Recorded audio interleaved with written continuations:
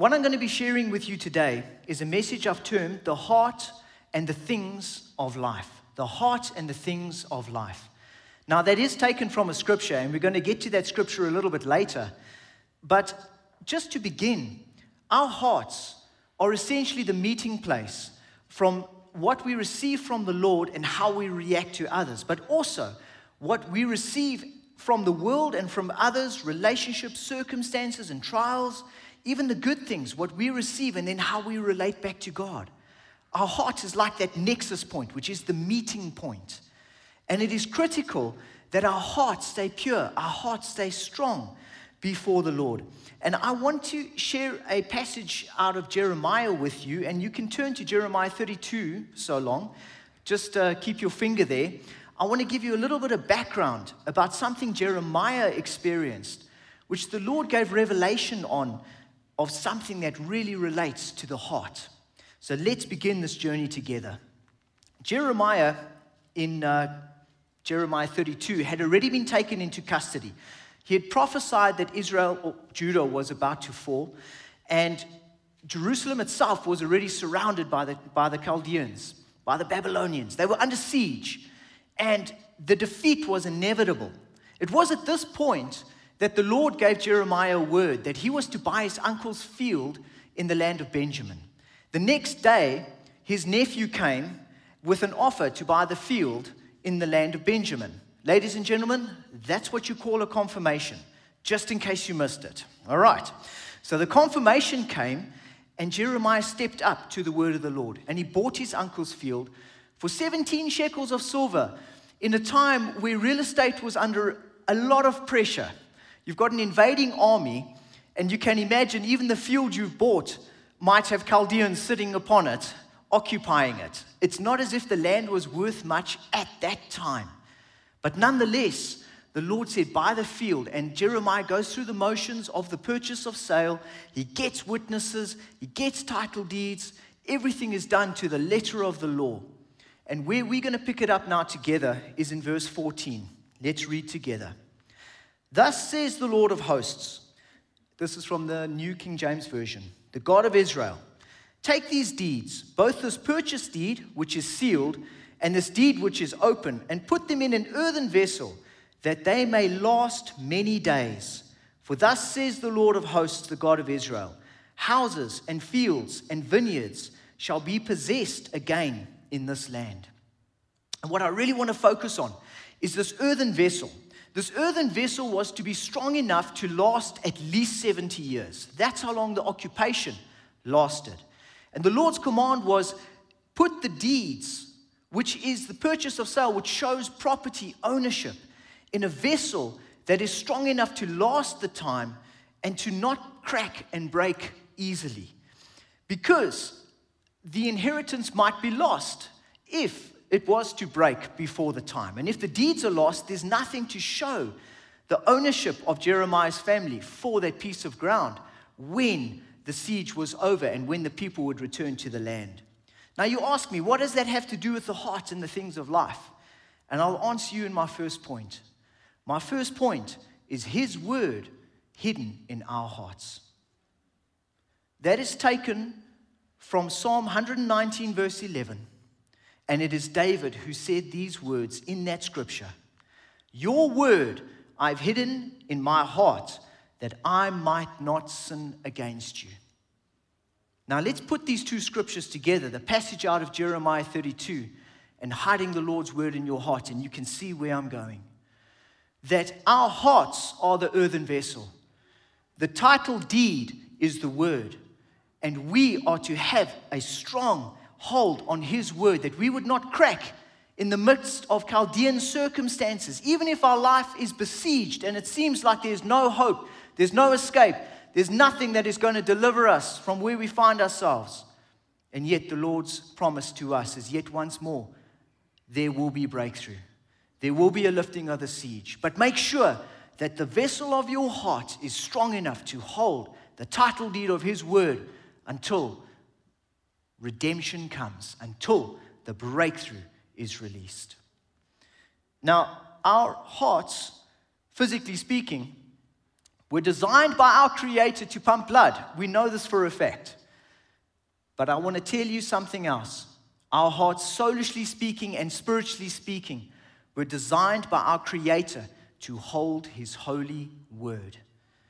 The natural resting place of the Word of God is the human heart, because we both stem from the same Creator. He created this. He created the Bible. He gave us His Word. But it remains letters on a page, dormant in its potential, until it is planted in the human heart, where its natural resting place should be. But in order to get from here to here, we have to engage. We have to abide in His words. He who abides in my word will ask what they wish, ask what they want, and it will be done for them. And so the heart is the natural resting place for His word. But I have a question to ask you. What do you have in your heart? Because it is not just the word of God that can be planted in our hearts. There are many negative and hurtful and harmful things that can likewise be planted in there, such as bitterness or unforgiveness or extreme disappointment. And so there are so many things that we need to take into consideration when it comes to our heart. Is the word and anything that is contrary to God's ways do not dwell together. They are contrary to each other. And thus it is important for us to take personal responsibility, that we check our hearts. Because where David planted the word of the Lord in his heart, he hid it in his heart that he might not sin against Him. It's not just for sin. It's for hopelessness. It's for doubt. It's for fear. It's not just to not sin. It is the fullness of the promise of His word that is imparted to us, that then becomes a mighty instrument in our lives to save us and to help us to make the right decisions when we are faced with besieging Chaldean circumstances that in the natural promise to overwhelm us, but His word is implanted as a promise of His fullness to come. That was my point 1. But now, moving on to point 2, which is, guard your heart, for out of it issue the things of life. Now, this is taken from a scripture, and it's Proverbs 4, verse 23, which out of the Amplified reads, watch over your heart with all diligence, for from it flow the springs of life. We are to watch over our hearts. We get that from the scripture. But the question then becomes, what do we as Christians, how do we practically watch over our hearts? How do we guard our hearts? I mean, it's a beautiful scripture to put down, but how do we actually, 1 + 1 = 2, go about guarding our hearts? And I want to share 3 aspects with you. I'm certain there are many more, but these are certainly 3 that I felt were valid and that there was substance to them. And I'm going to share them with you. The first is that when we interact with people, when we minister to people, we do so by the leading of the Lord, of what He is leading us into, and not purely by human sympathy. Human sympathy alone will see you take the cares of the world on your shoulder, and you will be quickly burnt out and bowed down by what you are putting on yourself. But to be led by the Lord, to be led by His Spirit, with the compassion that He puts in your heart for what He is calling you to do, under those circumstances, there's still going to be a flow of ministry, but it's not going to be something that is debilitating and tiring and wiping you out. Now, this comes from a scripture that I'd like to share with you. It's John 5, verse 19 out of the New King James. Then Jesus answered and said to them, most assuredly I say to you, the Son can do nothing of Himself, but what He sees the Father do. For whatever He does, the Son also does in like manner. Jesus Himself says there, I'm only going to do what I see the Father doing. Unless the Father shows me, I'm not going to be walking in those ways or doing that specific action. And we can pray for the same thing. And if you say to me, but I don't understand, I can't hear the Lord's voice yet, I'm not sure if He's leading me or not. That's part of the journey. That is the time to pray and to ask the Lord to give you discernment. Ask Him for a peace. Should I get involved in this situation? Should I get involved with this challenge? To be quite honest, it's the difference between a shooting star and a comet. A shooting star burns bright, very quickly, beautiful, then it burns out. But a comet is on a continuous rotation. It goes around the sun and then it comes again. It goes around the sun, then it comes again. And that is us. We go to the Lord and we are filled, we are refreshed, we are renewed. We come and we minister what He lays on our hearts. Then we are back once again with the Lord. Then we're ministering again. What happens under those circumstances is your heart is guarded because you're not drained unnecessarily. Now, the second aspect I'd like to share with you is everyone, even your enemies, are to be loved by the commandment of the Lord, but not everyone is trustworthy. I know that sounds like a harsh statement. I'm going to give you a scripture where Jesus Himself said it. And you know, if Jesus said it, you can lay it on Him. Don't lay it on me, all right? I'm just sharing the word here. You can take up His word with Him if you've got a problem with it. But I'm just going to bless you with it nonetheless. But to be a little bit more serious, the honest truth is, not everyone is trustworthy. Not everyone is. Not even certain family members. We know this. It can happen. But everyone is to be loved. But not everyone loved can be trusted. At least not yet. Some might grow into that position. Because trust is earned. It's not just given. Trust is earned. Listen to what Jesus said in John 2, verse 23 to 25 in the Amplified. I say the Amplified because there's a fullness here. It really expounds. It puts it out. Now, when He was in Jerusalem, Jesus, at the Passover feast, many believed in His name, identifying themselves with Him after seeing His signs, His attesting miracles, which He was doing. But Jesus, for His part, did not entrust Himself to them because He knew all people and understood the superficiality and fickleness of human nature and did not need anyone to testify concerning man and human nature, for He Himself knew what was in man, in their hearts, in the very core of their being. Those are some serious words that the Lord gives us. And yet, love covers a multitude of sins. It doesn't excuse them. And so we can choose to love everyone, but we open our hearts in a trustworthy manner to those who will be trustworthy with what we are giving. And the Lord has got a purpose and a plan for our lives. He doesn't want our hearts to be rocked and cracked and broken. It is important that we guard our hearts. And so these first two aspects are two of the three. The third is this: pray to see situations and people the way God sees it and bless what He is doing. Ladies and gentlemen, I must be honest. I don't think I would have liked to have met the Apostle Paul while he was still just Saul. All right, you can imagine this wild man with flaring eyes and spit in his beard, running from house to house, gathering up Christians and throwing them into prison. I wouldn't find that experience very nourishing for the soul, just between you and me. And yet, within that man was all the potential of the apostle that wrote almost half of the New Testament. But who saw that before the time? Not many. But God saw.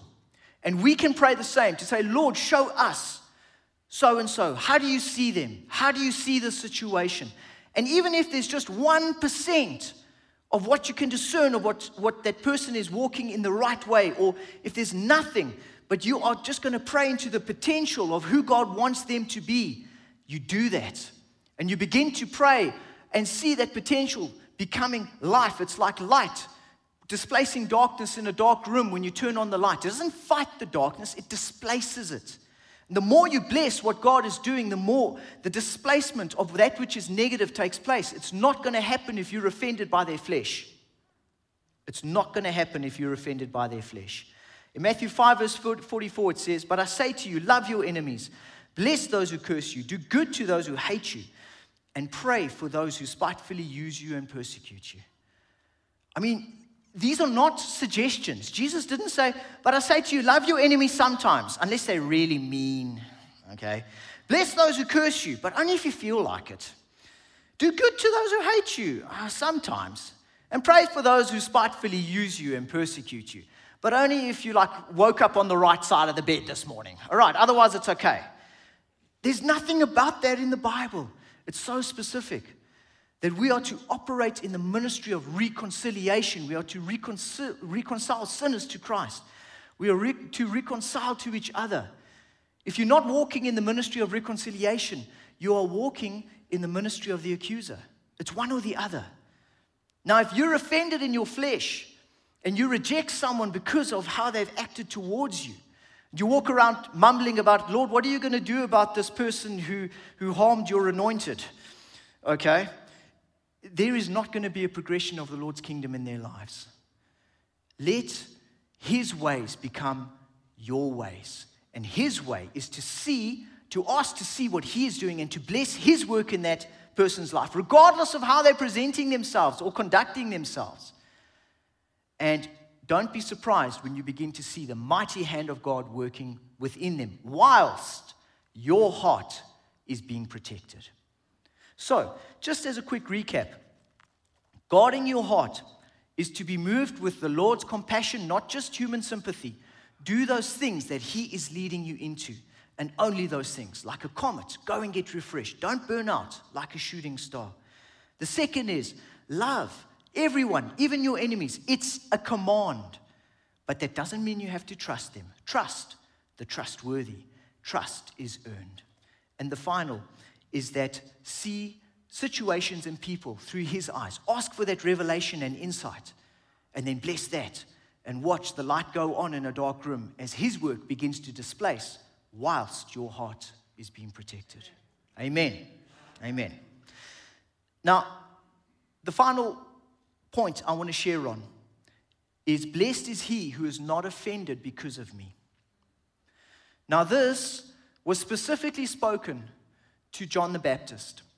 He had prepared the way before Jesus. He had made sure that he had fulfilled his purpose, and he did it well. He did it well. But he was then taken into prison, and while he was in prison, he was discouraged. And in his discouragement, he sends a message to Jesus from two of his disciples. And this is the question they come to ask Jesus. And when John had heard in prison about the works of Christ, he sent two of his disciples and said to him, "Are you the coming one, or do we look for another?" Jesus answered and said to them, "Go and tell John the things which you hear and see. The blind see, the lame walk, the lepers are cleansed, and the deaf hear. And the dead are raised up, and the poor have the gospel preached to them. And blessed is he who is not offended because of me." Now, what I want to touch on is, I know there are many people sitting under the sound of my voice right now, or perhaps even hearing this message at a later stage, and the vessel of your heart is already cracked. You've already received a blow. It might have been from people or circumstances, but sometimes, and we have to be honest with ourselves here, this is real. We have to be honest that sometimes we feel let down by the Lord. That somehow He could have, because He's sovereign, intervened in our situation and changed it. And yet we are left suffering. We're left with the loss of a loved one. We're left with some kind of dismay in our lives that we trusted Him to save us from. And yet we found ourselves in the midst of it. And we didn't understand. And our hearts cracked under those circumstances. And this word is for you. This point is for you. I want to minister into that hurt today. I want to bless you with this word today. That the Lord is merciful. He is kind. He is gracious. But there are certain things that happen that we don't understand. And I pray that I'll be able to minister to you regarding that. Now, one of the things that the Japanese have, it's a fantastic art form. It's called kintsugi. And kintsugi is the art of restoring broken pottery using liquid gold. What they will do is they'll take all the pieces of a broken pot or plate or cup, and they will stick it together with liquid gold and restore it. It is more beautiful than before it was broken. It is a marvelous sight. I encourage you to go and look up a picture of it. I should have prepared and had one for you, but I didn't. Nonetheless, the principle there is the Lord can take your brokenness and make you whole and make you more than before you experience the brokenness, because that is his heart of redemption for you. That is his heart of redemption for you. Now, he blessed us with a kintsugi scripture, and I'm happy to share it with you. It is John 15, verse 5. It says, I am the vine, you are the branches. He who abides in me and I in him bears much fruit, for without me you can do nothing. Abide in me and I in him. A branch in a trunk or a branch in the vine. It's impossible for that branch to remain dry and broken and discouraged if it is attached to the vine, because it will draw the life from the vine into it and be restored. And that is the picture Jesus is giving us here. And that is the work that he's got for you too. That if you find yourself in that place where you feel broken, now is not the time to withdraw. Now is the time to draw near. Because when you do, you position yourself in the vine and you begin to draw his life back into your life, and you experience a redemption you did not think was possible.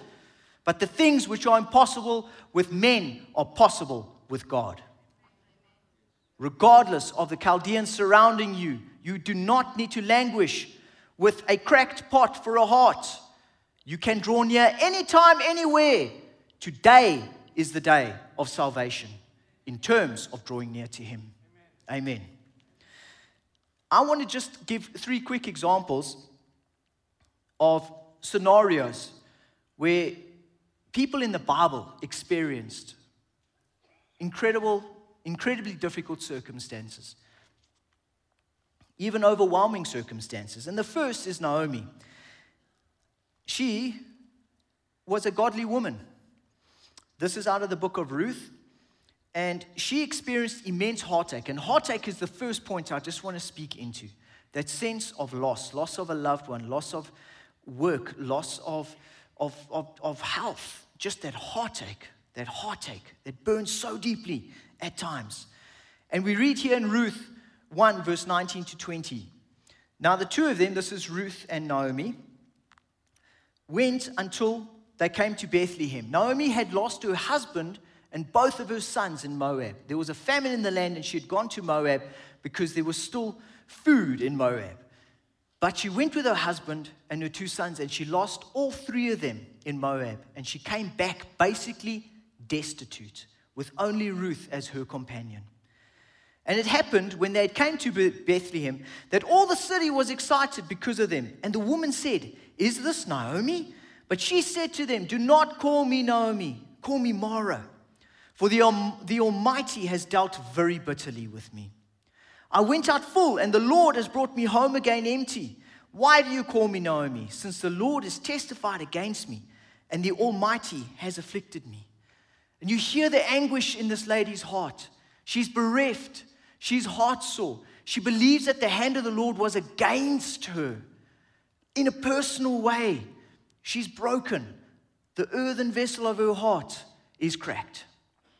And yet, the Lord comes alongside her and Ruth and begins a restoration process where through Ruth's interactions with Boaz, she marries Boaz, she gives birth to a son Obed, who is David's grandfather. And so Naomi becomes the great-grandmother to the King David himself. There's such restoration for Naomi. She becomes Obed's nursemaid.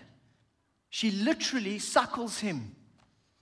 That there's such a restoration that even her physical body was restored to the measure of a young woman, that she could contribute in that way to her grandson. That is a testimony of your God's ability to heal and restore in your life. In Jesus' name. Amen. Now, another example is Joseph. And I'm using him as the example of pruning, which is the process of purification. And people sometimes experience this pruning, purification process as a punishment from God. They interpret it like maybe they've sinned somewhere, or they got on God's bad side somehow, and now these things are happening. And yet, the Lord is performing an incredibly beautiful and holy work within their lives of preparation for what is to come. We don't know what's to come. He does. And the purification we go through, or the pruning, is to prepare us to walk in what He's going to call us to do. But we can't necessarily see it in the moment, and sometimes our hearts get cracked. Now for Joseph, I want to read a scripture for you out of Psalm 105, verse 18 to 19. It says here out of the New King James once again, they hurt his feet with fetters. It's like iron clamps. He was laid in irons until the time that Joseph's word came to pass. The word of the Lord tested him.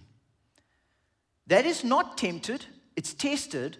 And the implication is the word of the Lord purified him, prepared him. The implication is like metal that goes into a furnace, that comes out, the slag, which the impurities that go to the top is pulled off, it goes back in the furnace. The initial reaction might be, ah! All right? But the heat has a purpose. And it's not necessarily seen in the moment. And so it's also amazing that in this very scripture, when I was reading it, and I read, he was laid in irons. There was a little A there, all right? Now, when you see an A in the Bible, it's for A, so that you're going to look and go and see what else could have been translated. And that A says this: his soul came into iron. So let's read that again. They hurt his feet with fetters. His soul came into iron until the time that his word came to pass. The word of the Lord tested him. Now that seems so heavy. But Joseph, when he shared his word was the dream of him sharing with his brothers and his father how they would bow down to him. That was his word. He said, listen to a dream I've dreamed. He presented himself. But then he gets sold into Egypt and he's pruned. Then he gets taken into Potiphar's house and he prospers. Then he experiences a pruning again and he goes to prison. Whilst he's in prison, he's called out of prison to stand before Pharaoh. Yet, the difference is that instead of presenting himself, this is what Joseph said. He said in Genesis 41, in Genesis 30, no, it's Genesis 41, let Pharaoh select a discerning and wise man. He didn't present himself. That would have been his opportunity. Hey, Pharaoh, I'm a dreamer. You can choose me. I got this. But instead, he says, let Pharaoh choose a wise and discerning man. He expected to go back to prison. There was nothing about his demeanor that he thought he was out of it. And yet, Pharaoh takes him out. And Joseph rules under Pharaoh in that position for 80 years, 80. He lived to be 110. So he was pruned for maybe 17 years. But those 17 years of pruning saw him faithful in the most idolatrous country in the world at that stage, without falling prey to sin or depravity of any kind. He stayed true to the Lord because the depth of the pruning had done its work to the depth of the Lord's call upon his life. And so we at times misunderstand the pruning. Don't. Draw near. Blessed is he who is not offended because of me. I've got one final point, and that is what seems like the endless valley. It seems like there's no breakthrough. You've been waiting, you've been praying, you've been trusting, and you are still waiting and praying and trusting. And others are going before you across that Jordan, and you find yourself in the desert, and it just doesn't seem to be this breakthrough that you've been waiting for. And the example I want to give to you is out of Acts 3. There was a beggar who was healed in Acts 3. And he used to beg outside of the gate beautiful. And what I want to share with you is perhaps a little bit of a stretch, but bear with me because I believe it to be true. He sat outside one of the most lucrative spots to beg in all of Israel. It was just outside of the temple. So anyone going into the temple, as part of their devotion, they would show their holiness to their peers if they wanted to show off. But even if they didn't, giving to the poor was an offering. It was blessed. And so he sat in the best place, rather there than in an alley in the back of Jerusalem somewhere. And I guarantee he didn't sit there for a short amount of time. He must have got that spot a while before. And in that spot, I tell you, I believe that he must have witnessed Jesus going in and out of the temple perhaps many times.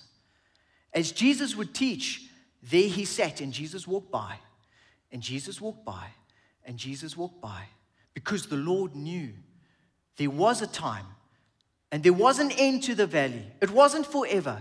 And one day Peter and John comes, and on that day, the fullness of the Lord's heart for his breakthrough came forth as the Lord ministered through his apostles, and they declared, silver and gold we do not have to give to you, but what we do have we give to you. In the name of Jesus Christ of Nazareth, rise up and walk. And in that moment, his 40-year-old crippled body was made whole. You might feel your circumstances, your life, what you're trusting for is a 40-year-old crippled body. It'll never walk. You waited so long. I'm here to tell you today that he who promised is faithful. He is faithful and true, and he will keep that which you have entrusted to him. He has not forgotten about you. Position yourself next to him. Draw from the vine. Blessed is he who is not offended because of me. I have one final scripture. Thank you. That is Psalm 91 verse 15. He shall call upon me, it says, and I will answer him.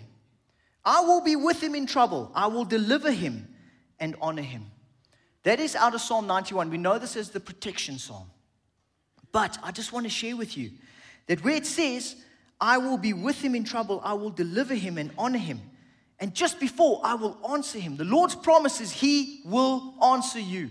It's directly in the word. That's something you can take to him in prayer and say, Lord, you promised you would answer me. Please answer me.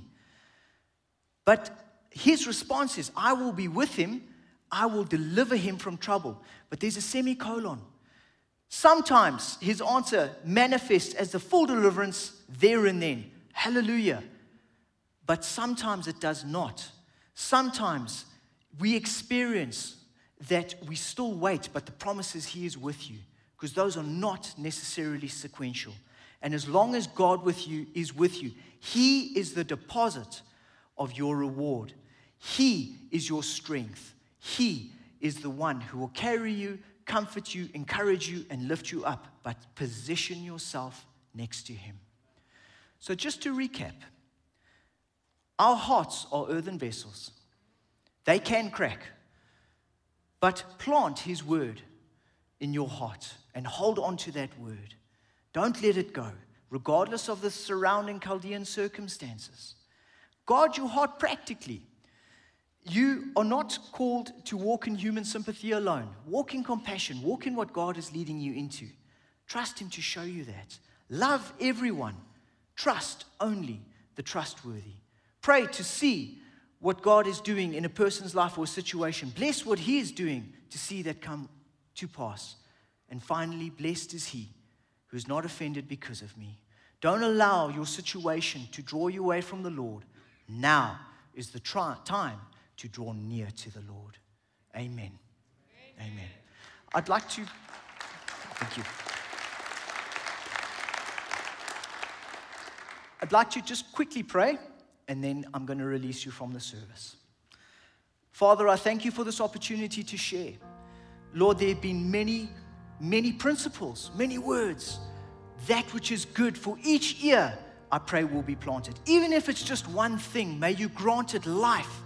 May you speak fertility over your word in the hearts of your people. Not one word will be stolen. I speak that in Jesus' name. There will be no crow. There will be no stealing of the word.